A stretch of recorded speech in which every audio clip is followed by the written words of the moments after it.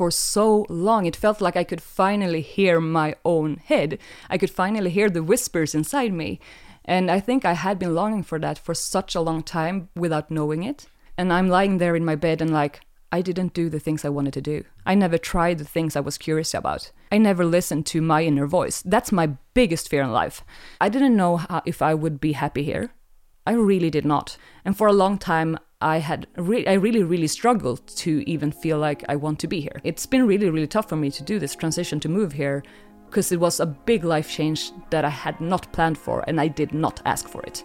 That, ladies and gentlemen, was the voice of Nicole Fhors. She's a good friend of mine, and I just had to have her on the podcast because I know you guys listening are gonna get a ton of value from her story. My name is Kalle Flodin, and you're listening to My True North. It's the podcast where I sit down with a fascinating individual who has been brave enough to go after what they truly want out of life.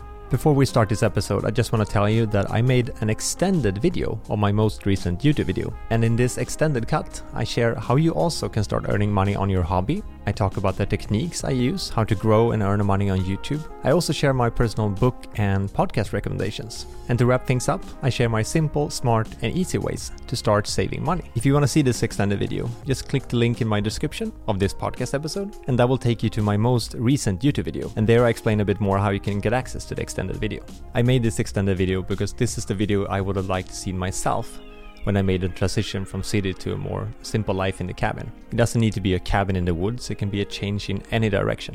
It's for you who want to make some sort of change in your life. Link in the description if you want to check that out. And now, let's start the episode. Then I say hi and welcome to Nicole Fhors. Hi. How are you? I am good. We're both a bit tired. We're sitting on Nicole's living room floor at the very moment. For the people listening, who are you? Yeah, who am I? So obviously I'm Nicole, and I'm born in 87 from the Midwest of Sweden. I grew up on the countryside from the beginning and ended up in the north of Sweden with 12 huskies. A lot of huskies. Yeah, me too, obviously. Yeah. And that's how we got to know each other as well. Yeah. From the very, very beginning. I reached out to you, what was it, almost 5 years ago now, I think? Actually, I reached out to you because I commented on your blog. Okay, yeah, that's true. Yeah. You comment on my old Facebook post, and I saw that you had huskies on your profile pictures, and at the time I didn't have huskies. I was like, oh my God, I always wanted huskies. Now I have someone to ask at least. Yeah. And then we started typing a bit in the beginning, just a few sentences, and then it went over into like almost novellas. Essays, yeah. Exactly. Yeah. And we found out that we had a lot in common, not only like life experiences, but also like in that we were quite like-minded. Very, yeah. We needed the same kind of space to rest. We needed the same kind of, we had the same values in a lot of things. Yeah, and we were also, I think, in a stage of life where we were going through big changes, and especially big internal changes in whether we like what we needed in life, what we valued in life, and how we wanted to live our life. Yeah, and also we made a very big shift physically as well. Yeah. I was about to move from Stockholm. I don't think You had just bought your cottage. Oh, okay. Yeah. That was that time. Okay. Yeah. And I had just looked at the cottages I was about to buy. Yeah, exactly. And then you moved the summer after or something. Yeah. The funny thing is, like, because I always wanted a husky in my, like, the lifestyle I had, like, painted for myself, living in a cabin, and I want a husky. But I didn't own a husky, and it was too much of a commitment for me to do in the beginning, I remember. Yeah. So I actually got to borrow a dog from Nicole, like, after the second time we met. Yeah, we didn't know each other, like, that much. I think we had met once. Yeah.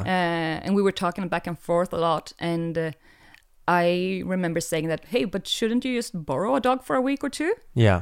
And that was very weird for me to do because I do not trust people easily. No, that's your babies. Yeah, and with my dogs, like the number of people that I entrust my dogs with are like very few.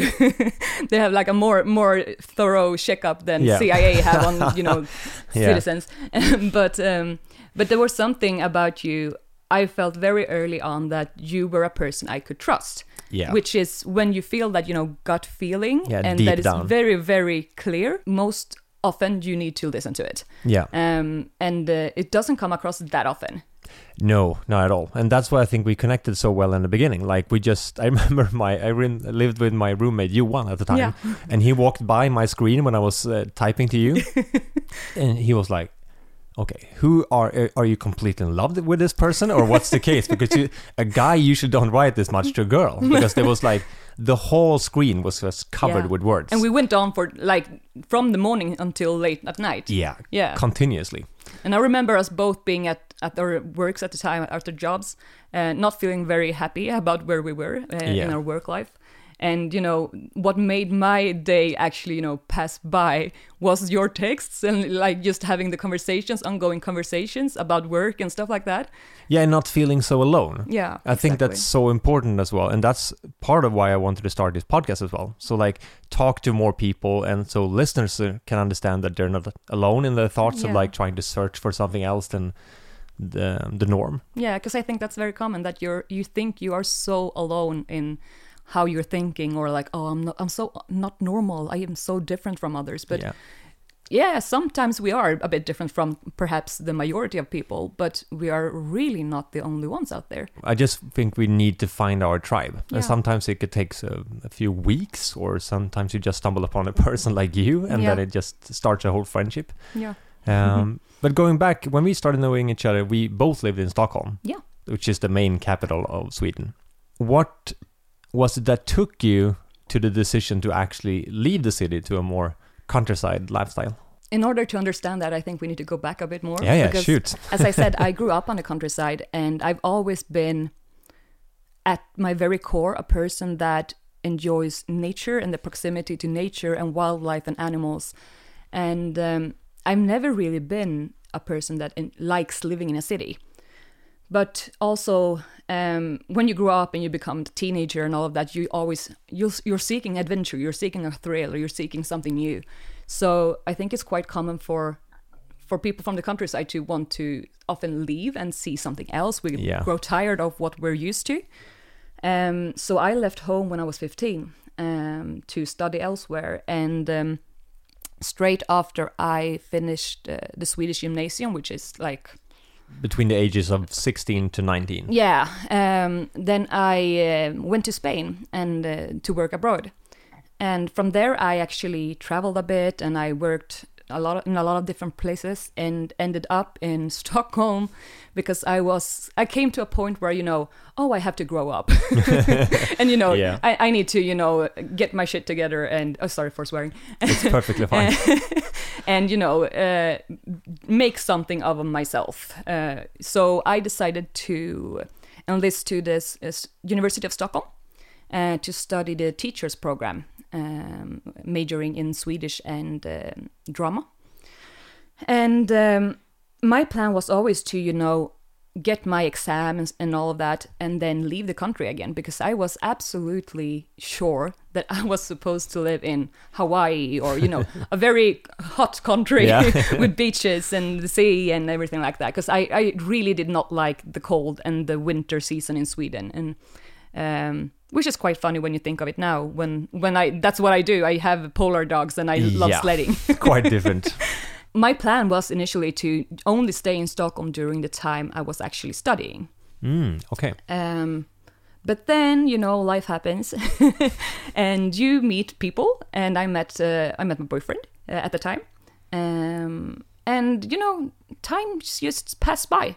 And you just kind of go into this route where you don't really question things, and you just, the day just passes by. Yeah, and a day becomes a week, and a week becomes a month, and a month becomes a year. And all of a sudden, 10 years have passed. And you haven't really stopped and paused to think, hey, is this what I actually want to do with my life? Because there are so many, perhaps not other people's expectations on you, but, the expectations that you think other people have on you. Your own picture of that. Yeah, and... you're supposed to grow up, you're supposed to get an education, get a job, get married, get a dog and a Volvo, and And at some point during I think it was my third year, because I've always been, the type of person who can push myself very, very hard. And I see, the finish line, but I'm not always seeing the small steps to get there. Yeah, I just see the very much you. Yeah, I just see the result over there. Yeah, and I just push on. And I don't always take the time to check in with myself. Because if I slow down, obviously you will start to feel what's chafing inside and the stuff that's not feeling very good. Yeah, and that can be very scary to a lot of people. Like, if I start questioning what I should do with my life, a lot of stuff will come up. I think that's why a lot of people don't want to go to therapy, because it's like, oh, that's super scary. Yeah, because once you start touching that little itch, a lot of stuff, it's kind of like when you have a small itch on your body and you start scratching it and the whole body will start itching. Yeah, exactly. It's exactly like that. So I just kept on pushing on, and I was like, I had such unrealistic goals for myself. It was like, I did not only study to become a teacher, at the same time I decided to study to become a personal trainer. Most people would finish that education in 1 or 1.5 years. I decided to do it in 6 months. Don't ask me why, I just decided to do it. And and I had my jobs on the side of the studies, and eventually I just wore myself out. I went on in such a high speed without, ever checking in with myself, as if I was running from something. So in the end, I really hit a wall, and I hit it really hard. And that's when I was forced to stop. Because my body basically shut down. Told you to. Yeah, because I obviously didn't listen to the whispers of the body. I had to wait for it to scream and, hit a frying pan in my head. Yeah, but the more distractions you have in life, I think it's harder to listen as well. If you have a work life that is stressful, if you have a bad relationship, if you're occupying all your free time with, say, Netflix or podcasts. Or, of course. Yeah. Because there's always something else to keep you occupied. Yeah, we slept over here at your place, and I woke up this morning like, I think you're going to hear it on this podcast as well. I'm a bit slow today because I didn't sleep at all 2 days ago, and I didn't sleep tonight at all. We actually stayed up until almost 2 watching a film. Yeah, and I usually go to bed 9:30. I'm like an old man in that sense. But this morning I just took a walk by myself and realized I haven't taken a walk by myself for, I don't know, 2 years maybe? Yeah. Like without dogs, without music, without phone. Any distractions. Yeah, it was so nice. Yeah. It was just like, oh, there's a mouse. Oh, there's a fox. There's an eagle. Like there was so many things. You actually start noticing things around. Yeah. I think that's the picture people may have of me, that I'm just going on those walks all the time. But I'm usually quite distracting all the time. Yeah. Actually. And I think also like, because you and I both are personalities that our heads are very fast. Yeah, and very active heads. There's like almost like there's going on 15 different conversations in the head at the same time, and we have to kind of sort it out. Like, okay, what's really happening? Yeah. So to be actually very present and mindful is not always so easy. No, it's super tricky. It takes a lot of effort, actually. Yeah. Christina, my girlfriend, noticed that in the car when we drove here because we were listening to a podcast. We did it on YouTube. And during the whole podcast, and it was like 1.5 hours, I paused, I don't know, 14 times because I got the ideas to my own podcast and YouTube videos. Like, oh, pause, hang on 2 seconds. She was like, okay, yeah, I'm sure. 1 time is okay, and then 2 times, and 3 times, because you can't exit the YouTube app without pausing it. Yeah. So that was just a lot of thoughts going on at the same time. Yeah. So what do you do these days to, like, when the itch becomes a bit too much that you want to do something about it? Oh, that's a good question. Well, it depends, I suppose. I'm still very good, and I probably always will be that type of personality that has it comes very easy to me to just, push on. And my biggest challenge in life is actually to sit back and wait. Okay, just wait and let yourself feel and think first before you do. So that's, I'm not gonna lie, that's a big struggle of mine because I have a really hard time not scratching the itch. Yeah. I have I don't have that type of self-discipline. We should have as adults, but we don't. But what's an adult anyways? Yeah, that's very true. When I looked at, I'm 33 now, and when I looked at 33-year-olds, when I was maybe 18, 19, I was like, old, oh my God, they were really old. Yeah. They had everything under control. They had a steady job. They had a good relationship. They had everything, ahead of them. Yeah. But now when you're 33, like, I have still no idea what I'm doing. No. Like, half of the time I'm like, am I supposed to know what I'm doing with my life? Yeah, and I have a lot of imposter syndrome as well, like the feeling of, am I allowed to do these kind of things? Yeah. Like, I'm so have the feeling of people that is gonna knock on my door once, Yeah. or at any point, like, Kalle, you can't just do YouTube and podcast. Like, you're supposed to have a boring job where you get medium salary and then that's it. Yeah. And then you're just gonna live on like that till you get retired and die. Yeah, exactly. Yeah, and I totally get that with the imposter syndrome. I told you yesterday that I was headhunted for a job. Yeah. It just came out of the blue, really. And it's a thing that I know, like, that would be really, really fun, and it would be really, like, challenging, and I think it would help me grow a bit as well. And then, like, my second thought was, but who am I to do this? Yeah. Like, what do I even know about this? Yeah. But I also know, like, obviously people would not headhunt me unless they actually thought I could do it. Yeah, exactly. But it's so weird how our thoughts, like, always go back to, but wait, who am I to even speak about this? Who am I to speak about life? I don't know anything. Yeah, but I had the same feeling. I said that to Christina just a few days ago. I had a meeting with Sony and Scandinavian Photo, which is a photo store here in Scandinavia. And I had a Zoom call with the marketing leaders of Sony and the market leaders of the store and everything.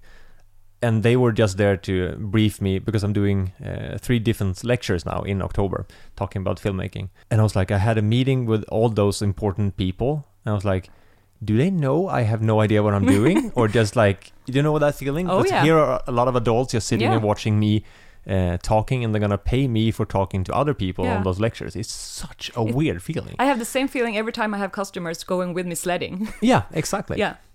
But can you talk a bit more about that? Because that's a bit funny to me. Because you started, obviously, by buying one husky. Yeah. How long ago was that? And now it's 2021, and you have...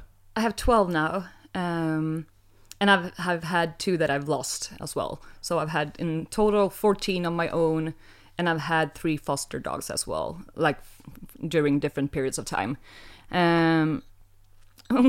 Okay, so there's this disease that we talk a lot about in the sled dog world. It's called the polar dog disease. Yeah, I've heard about it. You laugh about it when you hear it the first time, but then you get your first husky, and then you get your second, and then it's kind of like Pringles. You just can't stop. Yeah. No, but it's I got my first one in the beginning of 2013. I still lived in the middle of Stockholm city, but I lived quite close to the university, so I had, like, all of these nature preserves. I like parks close to me. Yeah. It's actually, I love that place. It's called Stora Skuggan in Swedish, which means the great shadows, and I think that's just a beautiful name. Yeah. But yeah, so I got my first one there, and I was already in a place where I wanted to leave the city, because that's when I was starting to really crash. I just hadn't understood it yet. And that dog, he had a lot of insecurities and issues. He was a very challenging dog, but much like me, he was a very... There's this term like a HSP personality, like highly sensitive personality. I would say that he was the dog version of that. I am the human version. And so what I actually discovered for him was that he was my mirror. So he was actually the one that started to make me realize how I was feeling about my life. And so I got my first one, and he swept me on my feet. That was the greatest love of my life. I've never loved a human being the way I love that dog. No. As we often talk about, Kalle, that me and Christine are very much talking about, like, how you love your dogs sometimes even more than people around you. Yeah, I'm very much on second place in our household. Nala is way ahead of me. Yeah, and it's the same with me. Like, my dogs are always first. Yeah. But yeah, my boyfriend at the time, we had started talking about moving at least, out to the suburbs. So we weren't so close in the middle of the city, and we lived in an area where they were building a lot. And I had moved in with him, and they were building so much. So from the very, 7 o'clock in the evening until 7 o'clock in the morning until late in the evening, you could hear them drilling and what do you call it? Springa. Blow up stuff. Yeah, blow up stuff. Yeah, but you could hear the construction workers at all hours of the day. And I worked nights, and I studied during the days. So I was really, really tired, and it was never quiet. It was just never quiet, and it drew me crazy. And then when you live in an apartment, there's always someone, peeing or banging the walls or kids playing or I don't know. So we had started talking about moving, and we kind of came to a compromise because he did not want to leave the city. I would have loved to move to the countryside. So we moved to the suburbs, Kungsängen. And I think we lived there for about half a year before we got our second husky. And we wanted, or perhaps mostly me, I wanted a dog that could, because I had just started bike yoring with my first husky, which is when the husky pulls your bike. I thought it was so much fun, and it was so much fun to see my husky do something he was actually bred to do, like run in a harness. You can really see that. Yeah, it's kind of like seeing them in the right element. It's the same feeling when you see like a border collie herding sheep. It's just something very... You're supposed to do that. Yeah, it's just so fascinating. And so I had started to get some contact with other people in the sled dog world, and I was invited into a elite racing musher who lived about an hour and a half from us. Who's a musher for people who's not in that area? A musher is what you call the person that drives the sled dogs. So the driver of the sled dogs is the musher. So, well, basically I ended up getting to know a lot of people, and I had started talking about getting a older dog, like a retired dog or a replacement dog from a sled dog home that perhaps needed a new home because of retirement or because it didn't, I don't know, work in the pack or something like that. So I ended up getting my thought was to get like a 5-year-old dog or something like that, but I ended up getting a 8-year-old dog because she chose me. Yeah. Literally, I was choosing between 7 females, and she came and sat in my lap within the first seconds, and then she wouldn't let any other dog near, and I was like, okay, I guess we're going home together. But she was, Smella, she was such a fantastic little dog. When I got her, because my first dog, he was not bred by working, like a working kennel, like he was not bred in a place where they actually used their dogs for sledding or anything like that. He was bred like in the kitchen, what we call it in Sweden, kitchen breeders. Yeah, exactly. Nothing wrong with that, but just not, he didn't come from lines that always did what they were supposed to do. But Smella she was the type of working dog that is bred with a very clear purpose. And putting her in a harness next to Eldar was like going from the safe and controlled Volvo to the Ferrari. It was just such a mind-blowing difference. And it was like, aha, this is a husky. I thought I had an amazing working sled dog. Yeah. But no, this is what it is. And from there, it's just like, I just started to see like this dream started to take form in my head, like having my own little team. And I was thinking, for a maximum of 6 dogs, that would be enough. Yeah. And I had started to, travel a lot to other people that had bigger sled dog kennels. And that's how I got to know Marlene, one of my best friends today. I started to visit her kennel a lot and take my dogs with hers to go training and stuff like that. And I think she had like 13 dogs at the time. And it was just like, this is how I want to live. And I just want to live like in a whole... I want to be a part of the dog pack, not the other way around. I don't need people. So from there, it just honestly, I thought I was gonna have like 4 dogs or something like that, and then I ended up on a mountain, actually quite close to where I live today.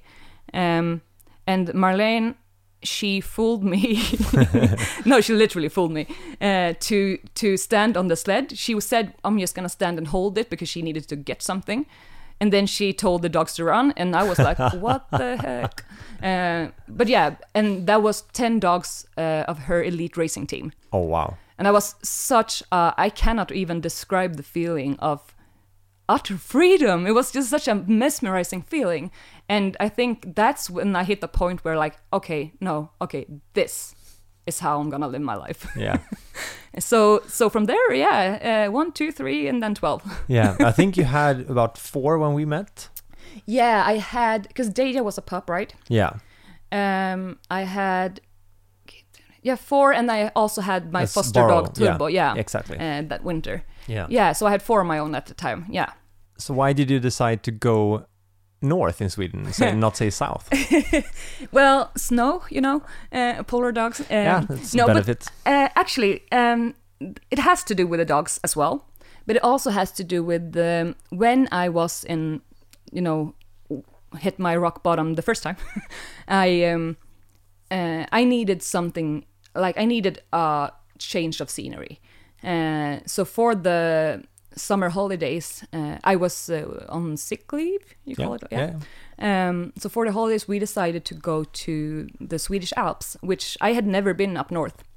And I had never really been drawn north before. Like, obviously, you see the beautiful pictures and stuff, and it's like beautiful, but it's so cold, so it's not for me. No, because I'm more about I'm a half Chilean person, so I'm a Latina at heart. Yeah, but we went to the mountains and to hike. I just fell so in love. I fell so in love because I found myself stand there in the middle of a mountain, like, alone, and it was just me, some reindeers, and quiet. It was quiet, and I had been longing for that quietness for so long. It felt like I could finally hear my own head. I could finally hear the whispers inside me, and I think I had been longing for that for such a long time without knowing it. Exactly what I was about to say. Like, you don't really know that is silent, that kind of silence even exists until you experience it, and then you have that kind of silence. Just like you said, feelings, thoughts, all those things that you're having built up in your body starts to show because they have the space to actually express themselves. Exactly. And that's kind of what happened. I think the first time I even remember exactly what mountain, I remember the moment so clearly, how I stood there, and it felt like it was the first time I could take a deep breath for years. And it was like I didn't even remember how it felt like taking a deep breath. And for my mind to be still, because that never happened. And all of a sudden, it was just like, Jesus, this is how it's supposed to be. And I felt at home. I've always been a very rootless person, or I'm not sure if that's the right term in English. Yeah, but I've always kind of lacked the feeling of being rooted somewhere. And maybe that has to do with stuff I've been through during my life. Maybe that has to do with moving around a lot. I actually counted back the other day, and I've moved, if you put it all together and then split it, I've moved once a year for the last 20 years. Wow, that's a lot. So perhaps it's not that crazy that you feel a bit, that you don't have any roots. Yeah. But standing out there for the first time, I think, in my grown life, I felt at home. And that was such a huge feeling. It just hit me so hard. And then the week passed and we went home, and the more time I spent at home, the more depressed I got. Yeah, I know that because I felt like this is not where I'm supposed to be. Because you got a taste of what life could be. Yeah, and even if you know that, okay, life is not going to be perfect just because I moved sites, I will still have some of my issues and problems that I need to work through. But perhaps this space would allow me to actually, find a mind space to start working through that stuff, because there are so much around here that I cannot filter out, if that makes sense. Because when you're a person that has a very, very thin filter, it becomes very hard to just, shut everything else out. And for me, that filter is almost non-existing. So I think the proximity to nature and the space, like the physical space, and the quietness I really needed it in order to sort and process everything. And I realized that very, very soon after coming home. So every day I used want to go back. And from that moment, that was in 2014, from that moment I started looking at houses. It's like planting a seed almost. Yeah, but it would take another 4 years before I moved. And not because I was ready to take my bags and just leave. I've never had a problem with just taking my bags and leave.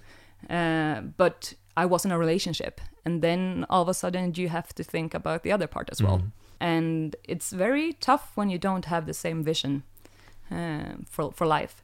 And that's kind of a big vision that you also, I don't want to say should share, but like it's kind of a major thing, like how and where you want to live. So at the end of the day, it's a deal breaker, isn't it? It is, I think so. Because that's such a breaking point. Because if I were together with someone that wanted to live in the city, that would I couldn't do that. But the problem I had when I lived in the cabin being single, I was like, how the fuck am I gonna find a girl that wants to live in the middle of the forest without running water, without luxuries, without a bathroom? So I started in my mind compromising. Like, okay, maybe I don't maybe need to move into a town, but maybe I can move into a suburb and live in a normal villa. Yeah, and and the thing is, like, relationships, of course you will have to compromise. That's life. That's fine. But it's kind of like I think for you and me, at least, where we live is such a huge deal for us. And that becomes such a deal breaker in the end. Like, it's very hard to compromise on that particular bit. So it's kind of like, for some people, that might not even be a problem. Because they might not care as much. They might find it easier to, fit in. Yeah, just someone else take the decision for them. Yeah, or just basically they're like, be happy no matter what, as long as the rest of the life is good. Like, but I think for people like you and I, that does not quite work. No, not at all. I mean, yeah, obviously I ended up moving with the guy I lived with at the time, but it's still even so, and even if he came to a point where I thought we had the same vision, I would later realize that, okay, perhaps not. We're not together today, as you perhaps understand. But it's really tricky. Even if you think you're on the same foot, same page as someone, sometimes you might end up realizing that, oh no, okay, we weren't. To be fair, both you and me and your ex, like, I think people change as well. Yeah, and of course. Sometimes you don't even really know. Like, I didn't know I was going to live in a cabin in the forest. No. I had no idea. No. I bought that place as a summer house to begin with. Yeah. And then I just like you, let's just spend the weekends. You went to the mountains and got a taste of that. I just went to my cabin during the weekends and got a taste. And like, oh, shit, okay, maybe this is actually what I want. But when you moved out there, I think a lot of people like the idea of like, oh, I should also move somewhere. Yeah. But always what it comes down to is that when you move to a new place, especially when you don't know anyone, like friends or family, what was your thoughts on like getting paid, like financially? How would you sustain yourself? This is a funny thing because, and I've gotten a lot of comments through most of my life, to be honest, that, oh, it's so easy for you to just do these changes because you're never afraid of anything, or you just don't worry about things. And it's so funny because I mean, I know myself, obviously, and I'm the most anxious person ever. I worry about so much all the freaking time, and I have so many fears. But the thing is, for me, that fear is also one of my biggest... it's what drives me a lot. Yeah, it's a motivation. It's a motivation. And for me, fear is a motivation because my biggest fear in life is to lie on my, when my final days has come, and I'm lying there in my bed and like, I didn't do the things I wanted to do. I never tried the things I was curious about. Yeah. I never listened to my inner voice. That's my biggest fear in life. And therefore, my kind of philosophy is to try. Because the worst thing that can happen is that it doesn't work out. You can always move back. Yeah. You can always change the plan. You can always take plan B, C, or D. Yeah. And it doesn't have to be, the end of the world. For some people, it feels like that. And I think that's also what will hinder them from actually taking the step or trying out a new thing or moving, if that's what they want to do, or even getting into a relationship. But if you don't try, how will you know? And I cannot live with what ifs. No. It will, like, I cannot stop thinking about it, and it gets so frustrating to me. So for me, the potential risk of having a hard time with my income was not big enough for me to say, oh, it's not worth trying. And that comes from a very young age, I think. And also a lot has to do with my parents as well, because they've always encouraged me to, try. Yeah, same with me. So. And I like, even if I didn't grow up in a home where we had a lot of, financial possibilities or stuff like that. Nothing like that. But my parents were very supportive when it came to following your dreams and deciding for yourself what you feel is important to you. And so for me, moving, since I've been doing that for very many times, it's kind of like things will sort themselves out. I might not end up with my, the one career I had set out for myself. Perhaps you will, you don't know. But I mean, things will sort themselves out. You are creative, figure it out. So that was never really, to be honest, one of my worries. I never even thought about it because I felt like that stuff will sort itself out. Yeah. I was more worried about, I don't even know what I was worried about. To be You were honest. more worried about staying, I think. Yeah, I was more worried about like I need to get away. I know what happens if I stay. That's more scary to me. Yeah, for me, like honestly, the only thing I could see before me if I stayed was like a fucking black hole. It was like I cannot see how I will ever climb up of this deep hole that I am in if I'm staying. I cannot see a way out. So for me, it may sound silly, but for me, it was like a life or death kind of issue. And I chose life. So going back to the question, how do you earn money today? Yeah, so that's interesting. I'm not gonna lie, it is a challenge, especially when because in the past year, or in 2020, I split with my ex, and ended up having to leave the place where I was based. And right there, I had actually established a company within the tourism business. Yeah, and contacts and everything. So moving was not in my head at all. But yeah, it ended up with me having to move. Since 2020, I live in another place, a bit further up north, closer to Kalle. It forced me to be more creative with how to earn money. And I'm not gonna lie, it's been super stressful because it was not my plan. And I had to actually start looking at plan B, C, D, E. So today I actually do quite a lot of things. And I suppose in many ways, when you live on the countryside, that's a strength. It's a strength to have many legs to stand on, is how we say it in Sweden. Yeah. Different sources of income. Yeah. So one of my incomes, that's not... I'm not earning a lot on it yet. But it was my primary income source in where I lived before I moved now. Is the tourism business. I take people on sled dog experiences in the nature. And so that's one part of it. I create activities with my dogs. And then I'm also a freelancing writer.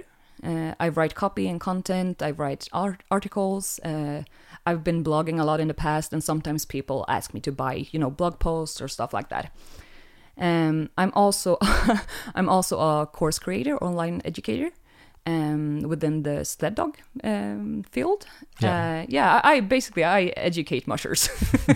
Yeah, and you're such a nerd, and I mean this is in a most I know. possible A nerd way for ever. me is a compliment. Yeah, exactly. I'm a nerd when it comes to filmmaking and audio engineering and stuff, but when it comes to dogs, especially huskies, I can ask you whatever question on earth, I think. Even if you're half asleep, you're like, oh, okay, yeah, I know that answer. It's blah, blah, blah, blah, blah.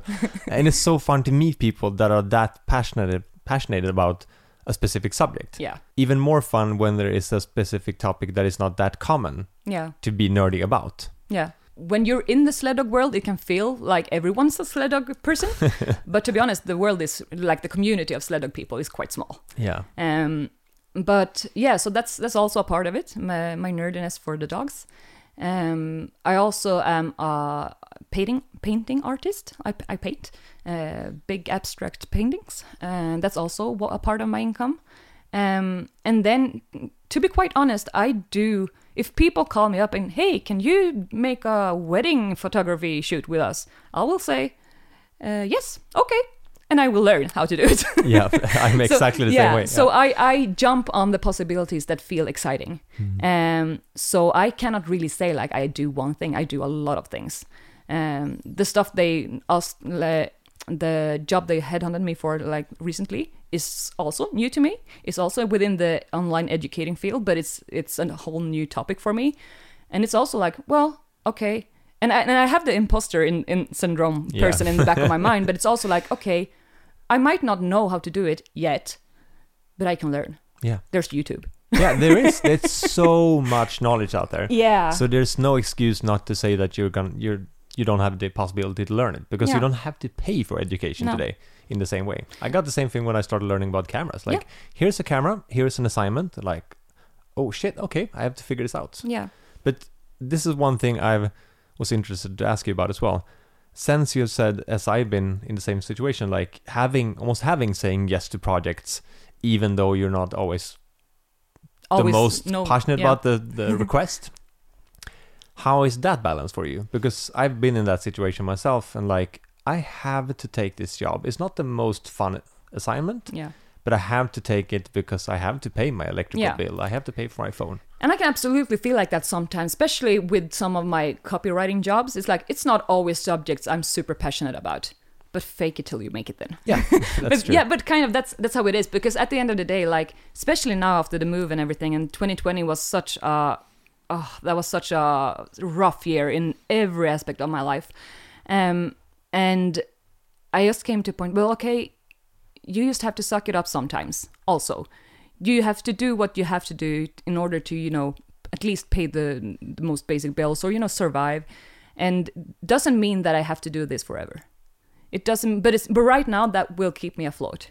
Yeah, and it also gives you the opportunity to do what you love. Yeah. Like being able to live out here, being able to live with the dogs, having that as an income as well. And that's also like, that's why I also try to be like, when the possibility knocks on my door, I try to take it as long as it feels good. Because I know that at the end of the day, that is what, as you say, makes it possible for me to live the way I want to live. Because I want to be able to work from home or from wherever I am. I want to be able to spend as much time as possible with my dogs in nature and be able to like plan my days as I wish. I'm not one of those people that, you know, you sometimes get the question if you had all the money in the world, if money wasn't a worry, would you still work? Some people would be like, yeah. Like, what else would you do with your time? Me, I'm not gonna lie, I would say heck no. Yeah. I would not work. Depending on what you see as work. Exactly, I was just gonna say that. Because the thing is, work for me, if you ask me, would you work? I'm thinking then, work to earn money, to, you know, work to be of use, or, you know. But for me, like, work can be so many things. Perhaps others would think I was working, but for me it wouldn't be work because I love it. Having 12 dogs can seem like work for many people because it's kind of like having a farm, or, you know, you don't get a break from it. But for me, it's not work, it's my life. I have 110 hobbies that I would love to pursue. Some of them might look like work for others, but for me it's not. And I would probably still write, and I would probably still sell articles or paintings or whatever it may be, but I would not feel like it was work. So I wouldn't work a day in my life, and if that was the case, I would play. Because that's what it is to me. I'm playing. Yeah.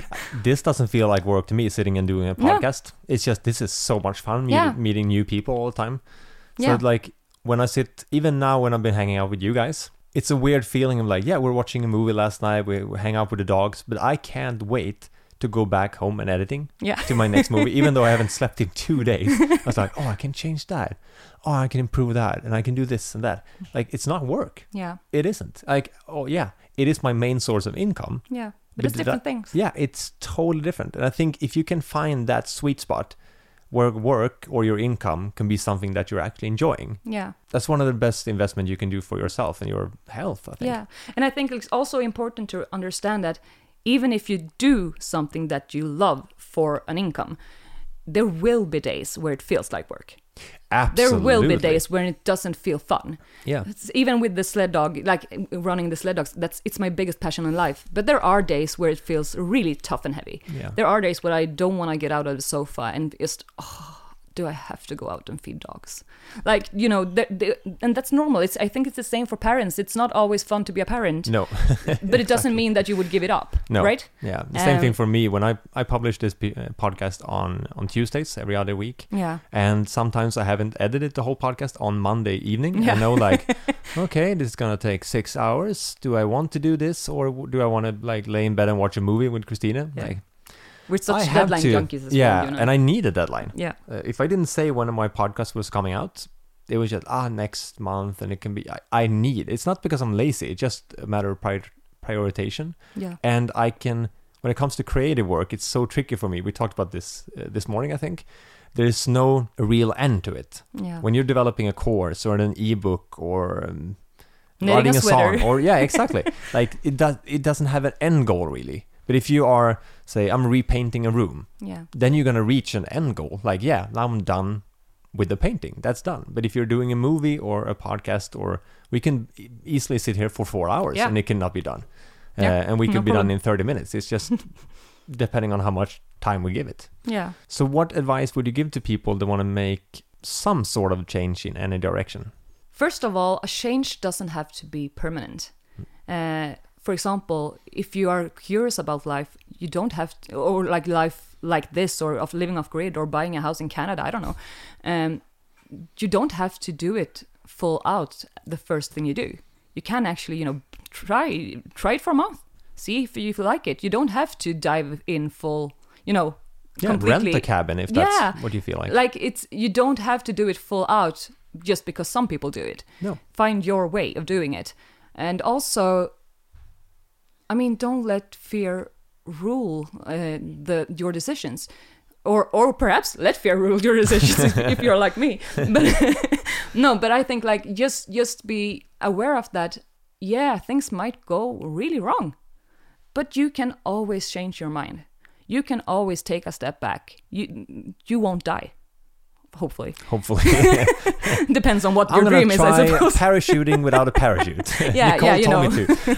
No, but like truly, don't think of change as it has to be permanent. Even moving here, like when I didn't plan of moving here, like I didn't know if I would be happy here. I really did not. And for a long time, I really struggled to even feel like I want to be here. It's been really, really tough for me to do this transition to move here, because it was a big life change that I had not planned for, and I did not ask for it. But even so, I know like, okay, so this is life now. It might not always be like this. And if it still sucks in a year, okay, then I can make a change. Because change is constant. Yeah. You can either just, roll with it, or you can take charge of it, or you can just let it happen and see what unfolds. I think that's why it's so important to surround yourself with people that care about you. Yeah. And are supportive no matter what you're going to do. Yeah. And also tell you no when they like, Nicole, maybe this is not the best idea to take on a new project. And right now, yeah. Yeah, exactly. And that's what a friend should be like. Yeah. Being able to call you on your bullshit. And that's what I said to my mom actually before meeting Christina. Like, I need a girl in my life that calls me on my bullshit. Yeah. Like actually tells me when I'm wrong, or if I'm treating her or our relationship in a bad way. Yeah, like, because that's when you can actually trust someone, isn't it? Yeah, exactly. Because you cannot trust a person that will always just say yes to everything you do, but you don't really know if that's what it's actually he or her is actually meaning. And it's funny that you say it, because me and Christina actually had this conversation yesterday about like how friendship, like the really, really true friends or family members or whatever it is, the people in your life that you need to be most need to keep closest are the ones that you know will always be honest with you. They will communicate. They will, as you say, call you on your bullshit. They don't have to do it in a bad way, but they will be upfront with you. If there is some misunderstanding, they will want to, talk about it or sort it out. And understanding that friendship is not just about all the fun times. It's also being real with each other. And I think that's the most valuable there is for me, to have people in my life that will be there when I need them, with both support and, sharing on and everything. But they will also be there to kind of, Nicole, okay, what are you saying now? And no, take a step back now. Yeah. Slow down, or Nicole, go rest. Yeah, I need that a lot. Yeah. So I think that's really important to have in your life. And I would rather have 4 of those than 100 of something else. Yeah, exactly the same. I've also heard that you are the person. Oh, I've also heard that you are the person. No, how do you frame it? This is tricky. I've also heard that if you sum up the 5 closest friends to you, yeah, that's the person who you are. So if you surround yourself with 5 naysayers and like energy thieves and non-successful people, if you want to see it that way, then you're probably going to go in that direction too. But if you surround yourself with 5 people you really look up to, 5 people you really trust, those kind of people, that's the person you're going to be as well. Because what you give, you get. Yeah. And the other way around. So how can people find you online? if they want to reach out and say hi or just see pictures of a lot of huskies. Yeah, on Huskies, on Instagram, I have my account Rasheira Huskies. It's no one ever knows how to spell it, so look in. It took me a few years to know that actually. Yeah, so I think Kalle will have to write it out somewhere. Yeah, you can find it in links in the description of this episode. Yeah, so Rasheira Huskies on Instagram or in Norden, which is my company name. So that's where you basically find me. Yeah, so Instagram, that's the most active place. Yeah, I'd say so. This past year, I've not been as active, but if you reach out to me, I will always answer. Yeah. I try to have that as a policy of mine. I will always answer. And I'm always open to, if someone wants to discuss like, you've done this change, I want to do something similar. I'm always open to, talk to people because I find it really interesting to hear about other people's lives. Yeah, and I also want to help people that help me. You know, like not the same people, but I mean that people in the same way helped me take the decision to move out and just support me and show me that it was possible. Yeah, and I feel like that also, like, even if it's me sharing my toughest times in my life or whatever it may be, that's why I started blogging many years ago, is if I can inspire one single person or, make one single person to feel a little bit better that day, that's enough for me.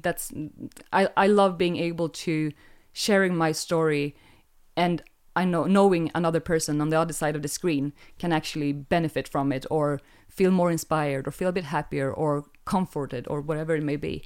Yeah, I think that's my whole reason with being online, to be honest. That's how I use social media.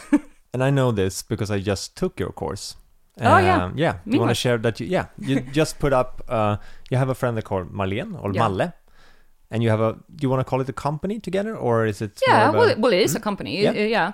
It's an online business where we educate regarding sled dog sport and kennel dogs and dog behavior in general. And it's called memush.com. I'll add a link to that as well. And basically, it's for anyone who's interested in the sled dog sport or basically just learning more about canine behavior. And we talk a lot about, rehome dogs, stress, a lot of that stuff. Because we're two just really big nerds. Yeah. Thank you for taking the time to talk to me. Thank you. Now we're going to have lunch. I think it's a reindeer stew. Reindeer stew. We've been waiting for that one. Yeah. Yeah. Bye-bye. Bye. Just a small reminder, if you want to check out the extended video I did about how you can also start earning money on your hobby, techniques I use how to grow and earn money on YouTube, my personal book and podcast recommendations, and simple, smart, and easy ways to start saving money. If you want to learn more, just click the link in my description and that will take you to my YouTube channel where I explain a bit more. Thank you so much for listening and we'll talk soon again. Take care.